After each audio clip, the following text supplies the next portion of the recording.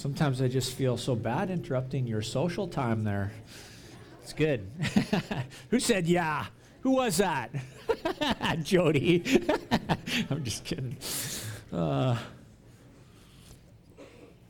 on. Hey, we're in Philippians chapter 3. You can turn there in your Bibles with me.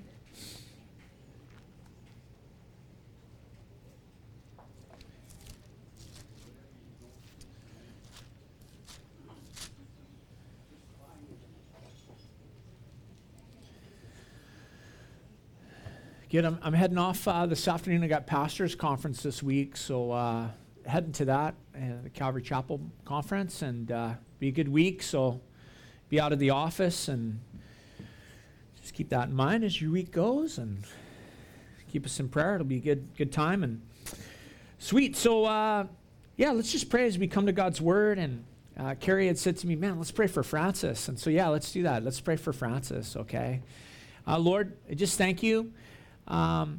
For the way that you're at work. And Lord, thank you for Brennan's testimony this morning. And we just lift up this man, Francis, to you all the way around the other side of the world. Lord, we thank you that prayer reaches the throne, God, and that we can lift him up. And so, God, we thank you for his new faith in Christ Jesus. Lord, we pray that he would be strengthened in that, Lord. We pray that his roots would go deep into you, Lord. I pray that you'd make that man like an oak tree with regards to his faith, Lord, that his roots would grow deep so that his impact could be wide.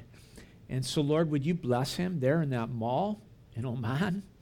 Lord, we pray that he would have a clear and powerful testimony for the name of Jesus. I pray, God, for the gift of healing upon that man, so that when he encounters situations, he'll lay hands on people and pray in the name of Jesus. And so, Lord, would you fill him with your Spirit today, God, and we thank you for him.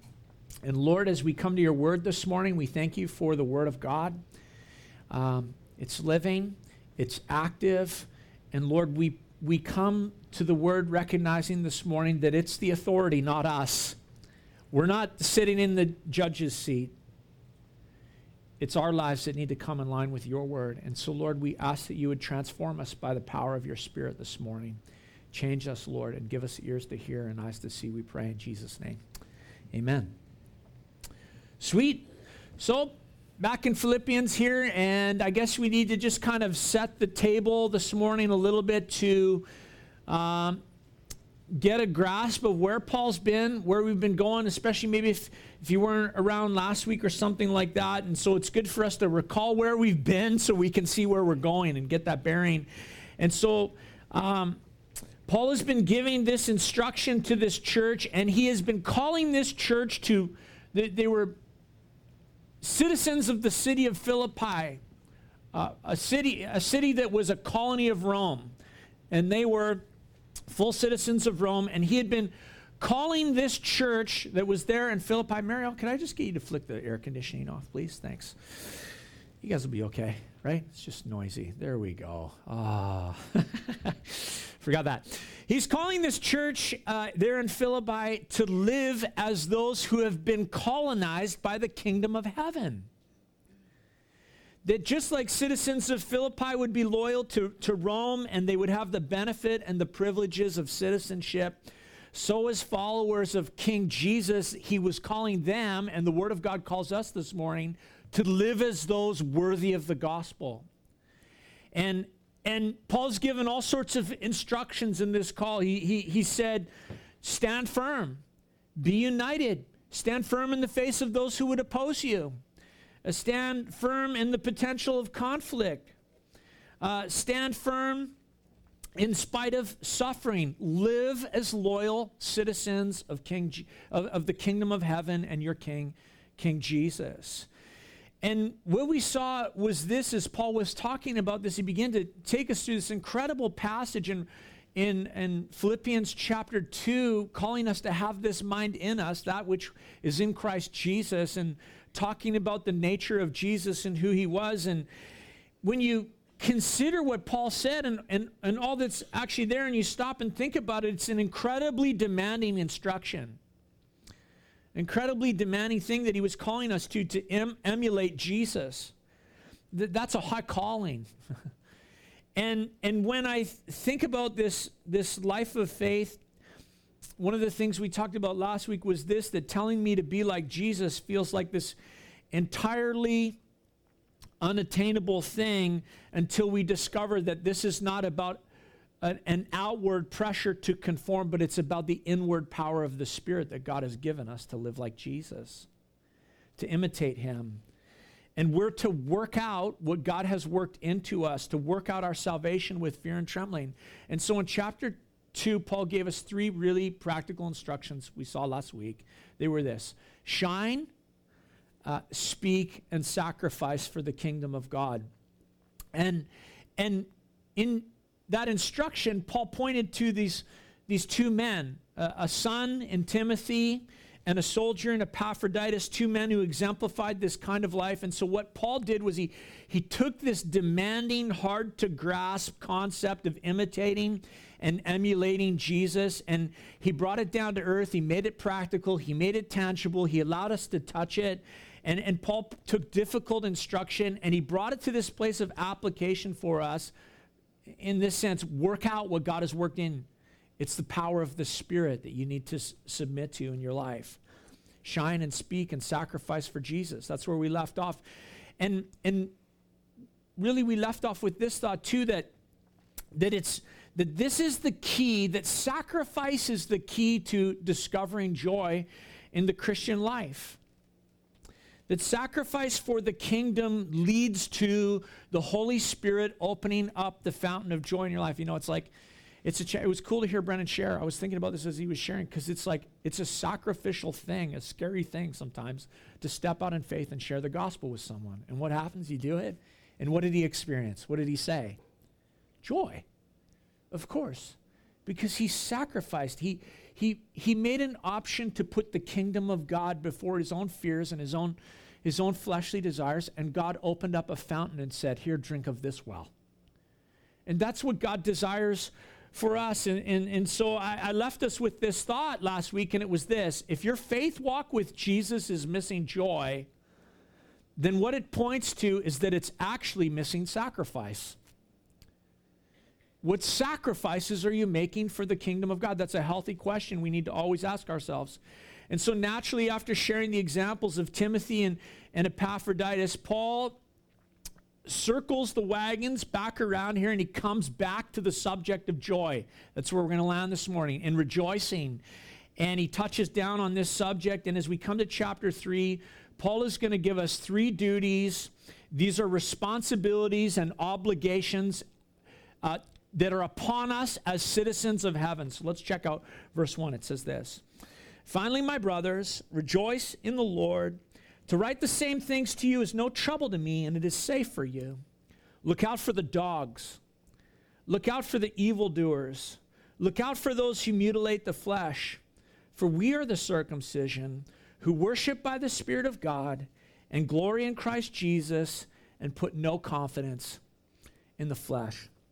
And so Paul gives us here 3 obligations of heavenly citizenship. They're on the screen. They're this: we are to rejoice in the Lord. We are to be aware of some dangers, and we are to know the true marks of citizenship. And so let's chat about these. The first one, we're to rejoice in the Lord. Now, it's no wonder that for Paul, he said, it's no skin off my back. It's no trouble for me to tell you these things. Again, this is safe. This is a safe thing for me to repeat: rejoice in the Lord. Because the truth is that doesn't always come natural, and it doesn't come easy. What seems to come easier for me is this: inward grumbling, murmuring, complaining. I'm good at those things. Those come natural to human nature. Fault finding, seeking maybe to elicit sympathy, whatever it is. Those come natural to human nature. Now, don't raise your hand, but just poll you. Have you ever been arrested? Yeah, that's why I said don't raise your hand to this question. Hopefully not, but in a room this size, statistics, there's some people in here that have been arrested. I'm sure of it, okay? Pardon me? What was that? Yeah. Okay, Calvin, I didn't want to point you out. No, just kidding. I don't know. Hopefully not, but like I said. But I would definitely give the person sitting next to you the eye. And husbands, if that person sitting next to you is your wife, the day's not over, so be careful. She could still be arrested, it's early. So I don't want you to get harmed and her arrested, so just watch that. But no, look at it. I jokingly asked that, have you ever been arrested? Now this is a pretty sweet part of following Jesus, because when Paul says, rejoice in the Lord, check this out, as heavenly citizens, as citizens of the kingdom of God, you've been given the authority to make arrests. It's pretty cool. You can make a citizen's arrest. Anybody ever done that? I don't know. I don't even know if that's real. Anyways, I'll ask one of our former members later. But here's what you're to arrest. You're to handcuff the tendency in your life to murmur and complain. That needs to get locked up. That needs to get arrested.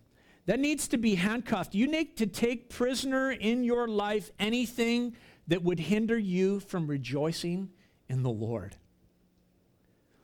See, rejoicing in the Lord is both a duty and it is a privilege of following Jesus. And so I would say this, we should resist the temptation to depression. We don't say that very much in our culture. To call depression temptation, or to call it sin and to resist it, or to resist the temptation to being melancholy. Resist those things just like you would resist any sin. Romans chapter 14, verse 23 says this, whatever does not proceed from faith is sin. And so we're to resist those things. We're to arrest them, and we are to rejoice in the Lord. And part of maturing is learning to resist anything that resists joy, to arrest anything that resists joy. Now, we all have those things in our lives that resist joy, and the reality is sometimes your ability to make arrest is quick. It's like the work of the thief is easy to identify, and he's quick to arrest. It's like, there it is. I know exactly what the source of that is. You're under arrest. You will not rob me of my joy in the Lord. Other times, detaining the culprit doesn't happen so quick and easy. Sometimes it's a manhunt. Sometimes you have to call on the hound of heaven, the Holy Spirit, and say, I need you to come out and sniff out what's going on in my life.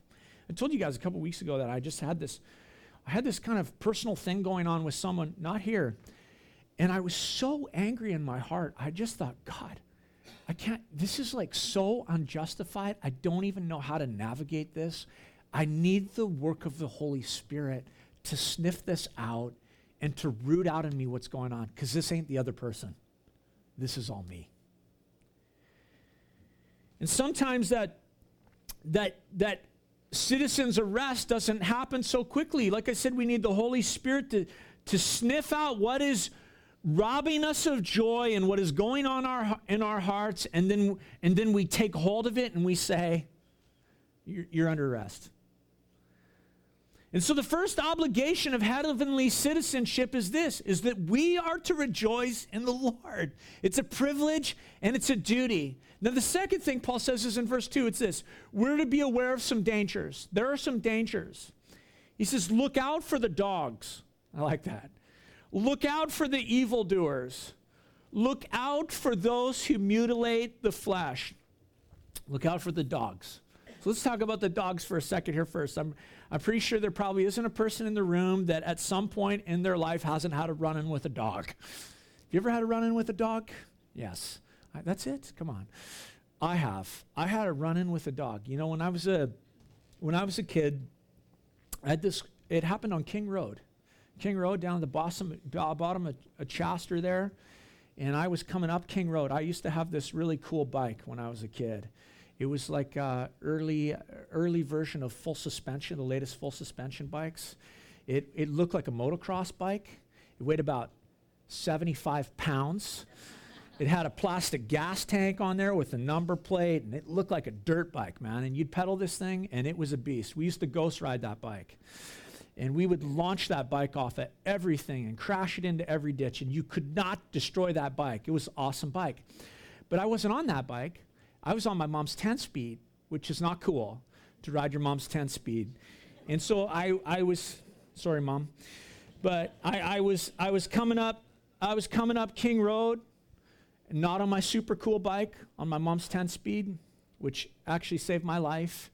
And as I was riding, this dog, a pit bull, lunged out of the ditch. I didn't see it there, and it lunged out of the ditch, and I just started paddling as hard as I could, and that thing came at me, and he lunged at my right leg, and I went like this, and he missed, and I managed to just get away. You know, the dog only missed because it exerted that energy into the lunge. And yeah, well, down at the bottom of King Road there used to be kind of this notorious house. It had a pit bull at the front door and a pit bull in the back door. Usually they were locked up, but not that day. I got away on my mom's 10-speed. Paul says this, you have to look out for the dogs. You got to watch for the dogs.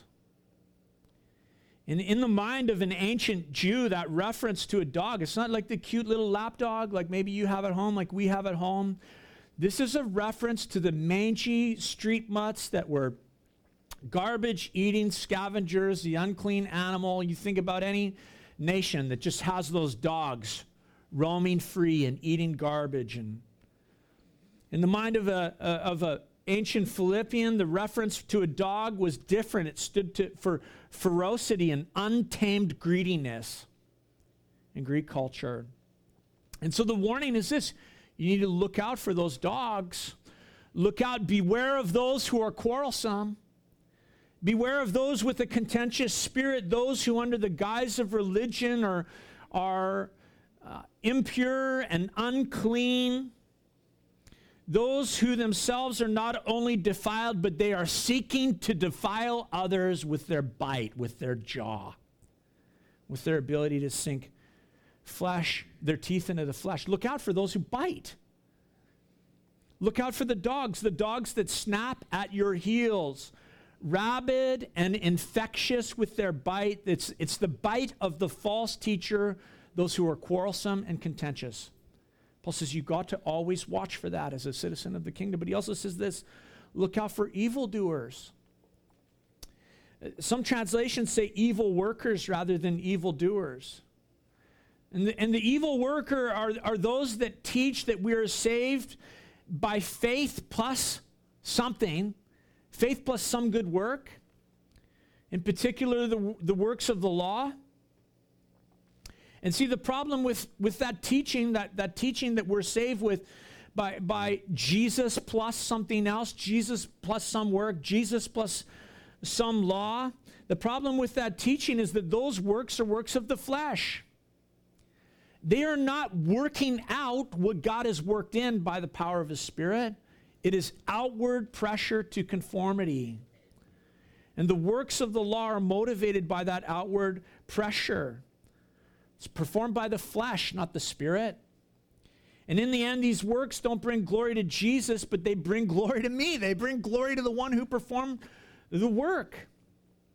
We know Ephesians 2:8-9 very well. It says this, for it is by grace that you've been saved through faith. And this is not from yourselves. It is a gift of God, not by works so that no one can boast. So no one can be saved by doing good works. Not even religious works. And for a follower of Jesus, we say this, good works are the fruit at the end of the branch. It is the fruit of faith, not the basis of salvation, but the fruit of salvation. And so he says, look out for the evildoers. And then he says, look out for those who mutilate the flesh. Paul's ministry was dogged by these teachers who were called Judaizers. That's what we refer to them as. And they were teachers who didn't deny that Jesus was the Messiah. They didn't deny the gospel, so to speak. They did not deny that the gospel was the power of God for salvation, for the salvation of all who would believe. But what they insisted was this, that any Gentile follower of Jesus, these Gentile followers of Jesus could only really truly be saved with the insistence that they conform to the Mosaic law. And then they could come into the fullness of the gospel. And so they taught that a Gentile could not be saved unless he was circumcised according to the tradition of the Mosaic law. And that was what was truly essential for salvation.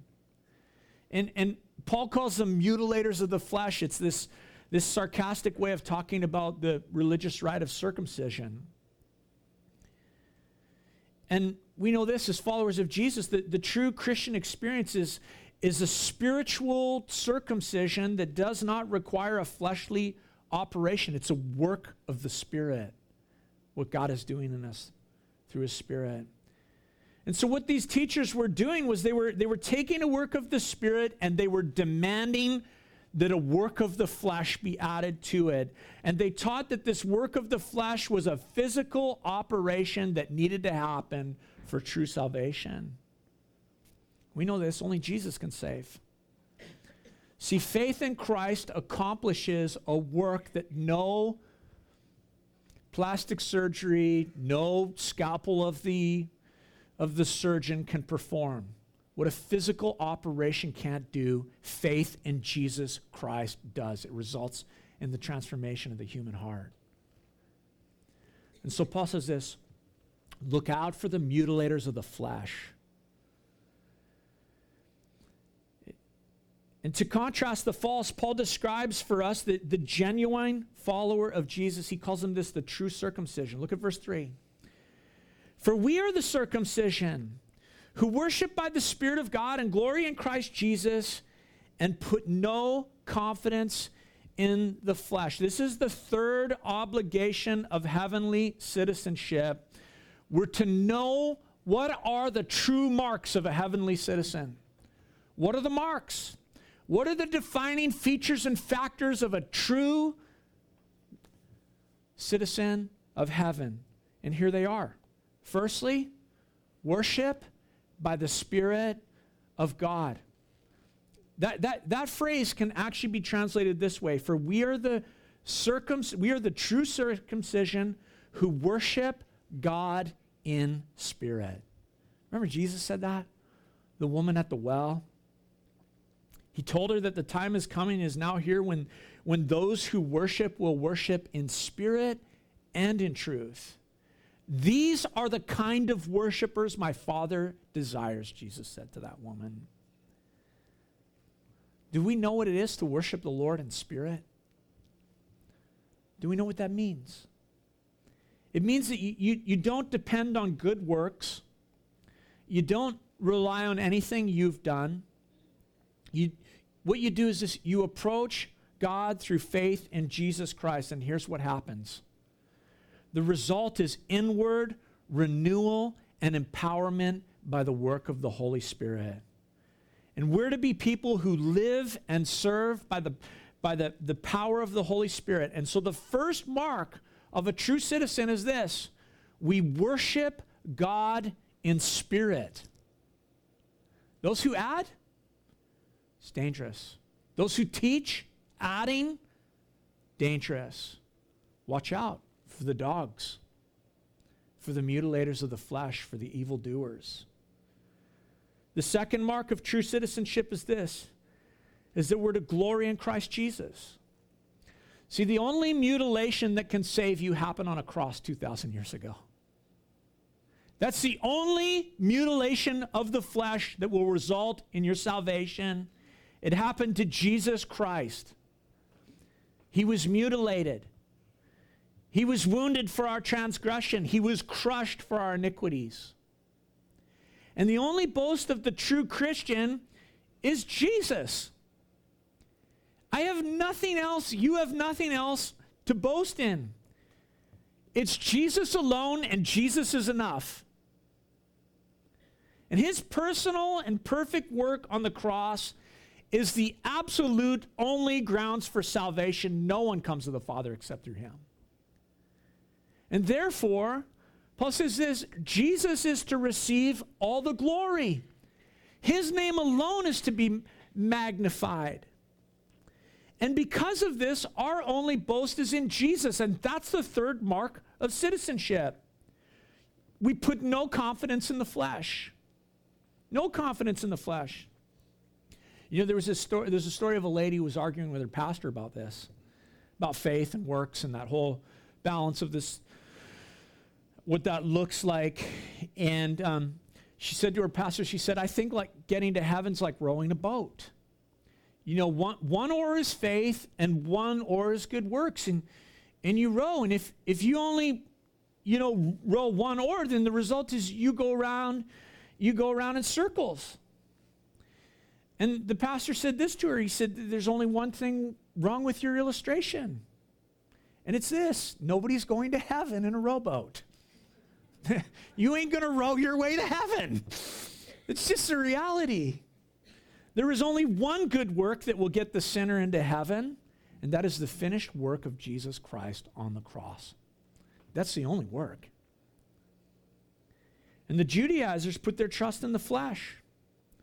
The true Christian only trusts in Jesus. We don't put our trust in physical or intellectual or spiritual or ceremonial or religious works of the flesh, because those things all stand in contrast to faith in Jesus Christ. The true circumcision trusts only in Christ Jesus. Now, it's interesting because you look at this text where before, you know, when Paul was, where we were last week and looking at this, Paul began to point to Timothy and Epaphroditus. He said, there's two men that are examples of this principle that I'm teaching you, Philippian church. He said it's Timothy and Epaphroditus. They are examples of men who are working out their salvation with fear and trembling. They are working out what God worked in by his Spirit. They are practicing the ideas of what it means to shine for Jesus, to speak for Jesus, to sacrifice for King Jesus. And now Paul this time comes to another example. And this time he uses himself. And this is an interesting demonstration to me of what Paul was teaching. It was just like hitting me so fresh as I was considering this.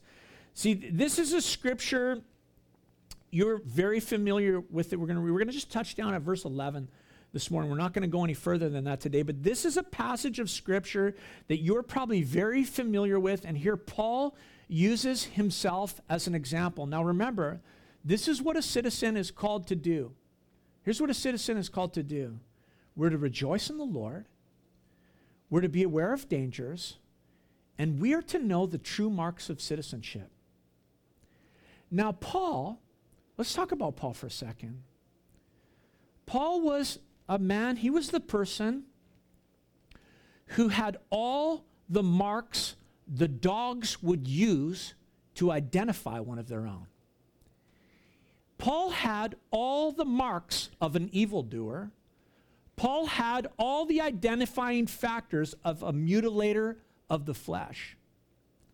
Paul was the very kind of man that he was saying, watch out for, at least before he was in Jesus. He was this very thing. But Paul was the complete package. I mean, Paul had the bite marks, and the dogs had gotten hold of him, and they had torn into his flesh, and he loved it. He took glory in it. Paul was infected with that which is most dangerous to all of humanity, and it's this: the toxin of religion, of self, of works. And the evil workers had perfected their design in Paul. That's what you need to know about Paul. I mean, he was the masterpiece. Paul was the Mona Lisa of evildoers. Paul was the perfect expression of their perfected work. That's Paul. That's what he was. They had mutilated his flesh, and he loved it. He took pride in it. He gloried in it. He bragged about his mutilated flesh. The dogs, the evildoers, the mutilators of the flesh, you know what Paul was for them? He was their evangelist. He did their bidding. He pursued their vision. He lived out their mission. And Paul was rabid. He was totally rabid. Like a dog infected with rabies. Like, read the book of Acts. That's what we have to know about Paul. Acts chapter 7 and chapter 8, he is the picture of a rabid dog chasing down those of the kingdom of heaven. An evil worker, a mutilator of the flesh. And this is the context with which he begins to point to himself as an example of this description. And it really makes this section come off the page. Check it out, verse 4. He says, though I myself have reason for confidence in the flesh also. If anyone else thinks that he has reason for confidence in the flesh, I have more. Circumcised on the 8th day, of the people of Israel, of the tribe of Benjamin, a Hebrew of Hebrews, as to the law, a Pharisee, as to zeal, a persecutor of the church, as to righteousness under the law, blameless. That's an unreal statement, to say, as unto righteousness under the law, blameless. Yeah, it was outward conformity, but no inward transformation. That's what we got to know about that statement. On the outside, Paul perfectly conformed to Mosaic law. He's a total package, man. Think of the perfect man? That was Paul, outside of Jesus. He had it all. And as far as the dogs were concerned, he had the best nationality. He had the best birth. He had the best relationship to the law. He had the best relationship to the enemies, his perceived enemies of Israel and of God. Born to the purest of Hebrew families, mutilated on the 8th day. I think it's fun to just say that instead of circumcised. Mutilated on the 8th day. He was no proselyte. He was from the tribe of Benjamin. He was a Benjamite. Benjamin, along with Joseph, were among the descendants of Jacob, the 12 tribes. They were Jacob's 2 favorite sons. We know that from the book of Genesis. Joseph and Benjamin, his favorites. He says, I'm from Benjamin, man. When 10 tribes took off on Solomon and King David's line, my tribe stayed loyal. I'm a Benjamite. When God went looking for his first king for the nation of Israel, he found one of my brothers, Saul. I'm a Benjamite. His tribe was faithful to the house of David, man. With regards to the law, he was a Pharisee. 6,000 Pharisees at that time. And I think it's probably likely that Paul was one of 70 Sanhedrin members. Like the top 70, the cream of the crop out of 6,000. He tells us elsewhere in the scriptures that he was under the tutelage of the most prominent rabbi in the world, Gamaliel. Look, man, if anybody was going to heaven, Paul's the man. If anybody was going to heaven, it was Paul. He was the orthodox of the orthodox. He kept the law and he kept the traditions perfectly.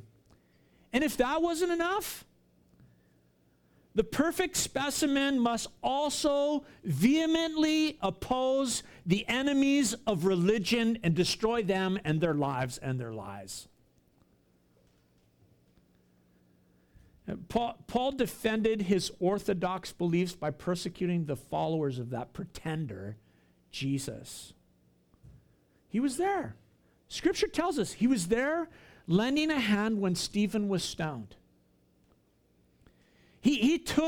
Paul took upon himself the role of general, and he coordinated the attack against the church. This is the kind of man we're dealing with here. And so Paul could boast in perfect heredity and upbringing and training, and the icing on the cake was his zeal. It's like you could not stop him. No one had to light his fire, man. That's I think Paul. Persecuting the church was the pinnacle of his perfection, which is interesting. Like if you think about it, about those who persecute the followers of Jesus. Persecuting the church was the pinnacle of his perfection, not simply to resist, but to destroy those who would oppose him. He's a complete package, man. This is a rabid dog. And then it happened. You know what happened? Jesus intercepted. Jesus lay hold of him. On that road to Damascus, Jesus knocked Paul off his high horse. And Paul came to faith in Jesus. And Paul came to realize this. Man, all that stuff, everything that he felt was in his corner, he came to realize that there is nothing greater in this life than to know Jesus. It's the best thing in life.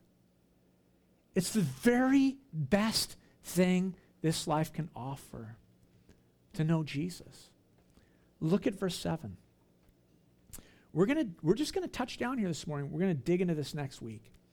Verse 7, he says this, "But whatever gain I had, I counted as loss for the sake of Christ. Indeed, I count everything as loss because of the surpassing worth of knowing Christ Jesus my Lord. For his sake I have suffered the loss of all things and count them as rubbish, in order that I may gain Christ and be found in him, not having a righteousness of my own that comes from the law, but that which comes through faith in Christ, the righteousness from God that depends on faith, that I may know him and the power of his resurrection, and may share in his sufferings, becoming like him in his death, that by any means possible I may attain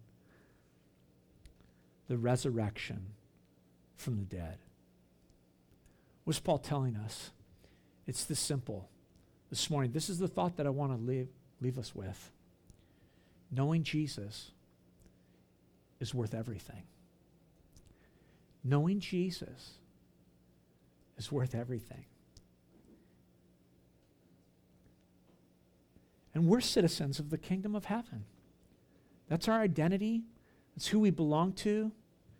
And so Paul tells us this: be those who rejoice in the Lord. Arrest anything that would take your joy.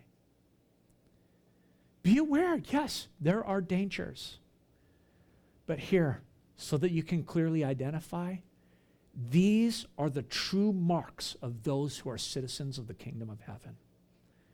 They worship by the Spirit of God. They worship in spirit and truth. They glory in Christ Jesus, and they put no confidence in the flesh. You know, when Paul speaks of living a life worthy of the kingdom, he says, live a life worthy of the kingdom. Live a life worthy of the gospel which has saved you. This is it right here. You know, it's just a reminder that Christianity, that following Jesus is so simple. It's so simple. Worship by the Spirit of God. Glory in Christ Jesus. Don't put confidence in your flesh. And follow him. Knowing Jesus is worth losing everything. It's worth losing everything. And Paul gave it all up. The rabid dog, the evildoer, the man who had it all. He gave it all up, and he took, and we know this about him, that zeal for persecuting became zeal for Jesus. Count all things a loss for the sake of knowing Jesus. I'm going to invite the worship team to come. And this morning, we're going to sing that song, As a Deer. I'm going to invite you guys to stand with me. As a deer pants for the water, so my soul longs after you. And this morning, I just want to ask you to take that song today and say, God, I'm just making a personal assessment right now. I want to take application and just apply it to my life. And I want to say to you, Jesus, as a citizen of heaven, I want to count all things a loss for knowing you. I want to know you more. I want to pant after you more. And so I just encourage you with that as we worship this morning. And I'm going to hang at the back. And Andrew and Barbara, would you guys mind hanging at the back? And Lisa will be back there with me. And if you like prayer, maybe just over any of those things mentioned this morning, we'd like to pray with you. And so would you bow your heads with me right now? And let's pray. And as we bow our heads, I want to give this opportunity to you. Maybe even just at the assessment of your life and hearing the word of God this morning, you say, I don't know this Jesus. I don't know this Jesus that Francis received that Brendan told him about. I don't know this Jesus that Paul was like willing to give up everything. But he sounds awesome. I'd like to know him. I want you to know that that's his greatest desire, that you would know him, that you'd walk in relationship with him. And he desires to make himself known to you. And so I want to give you this opportunity this morning just to say this. Look, if you want to know Jesus, then it's this simple. The scripture says that we just say, Jesus, I'm turning away. I'm turning away from sin. I'm repenting of that stuff that would break my relationship with you. And in faith, I'm turning to you. And I invite you, Jesus, into my life. I want to know you, Jesus. And so I want to give you that opportunity. If you would like to invite Jesus into your heart, into your life this morning, would you just raise your hand? I'm going to get everybody to bow your heads. Just close your eyes. And maybe you just like prayer to receive Jesus this morning. I'd like to pray with you. And so I invite you to just raise your hand.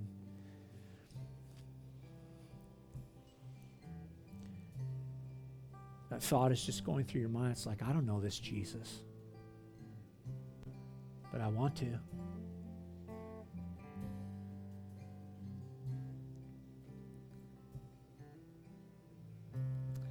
So Lord, this morning we come before you, God. If I think about Paul, Lord, and all the things that he counted loss for the sake of knowing Jesus, I haven't given up a fraction of that stuff, Lord. And yet, God, like your people here, we want to be those who say, knowing you, Jesus, is the best. It's the greatest, Lord. And so, God, I ask you to come and work in each one of our hearts this morning. I ask, God, that the hound of your Spirit, the Holy Spirit, that he'd sniff out our lives, Lord. That he'd expose, God. That he'd expose the things that have gotten in the way of us knowing you. And Lord, this morning, just in repentance, Lord, we reject those things. Lord, forgive us, Lord. Forgive me and each of us, Lord, of our grumblings, of our complaining, Lord, of our murmuring, of being melancholy or depressed, Lord. God, we want you to change those things in us. God, come and work out your salvation in us. Lord, if we've been infected by the bite of the dogs, Lord, would you just get that infection out of our lives, Lord? We don't want to trust in ourselves. We want to trust in Jesus alone. Lord, if we've become those who are leaning on the mutilation of our flesh, God, what we need is a work of your Spirit. We ask, God, that you would come and do a fresh work of your Spirit in us, in Jesus' name. Lord, knowing you, it's the greatest. It's the best. God, may our lives be turned in that direction where that would be our pursuit, with zeal, with desire, and with casting off all the things that would hold us back. And we ask these things in Jesus' name. Amen.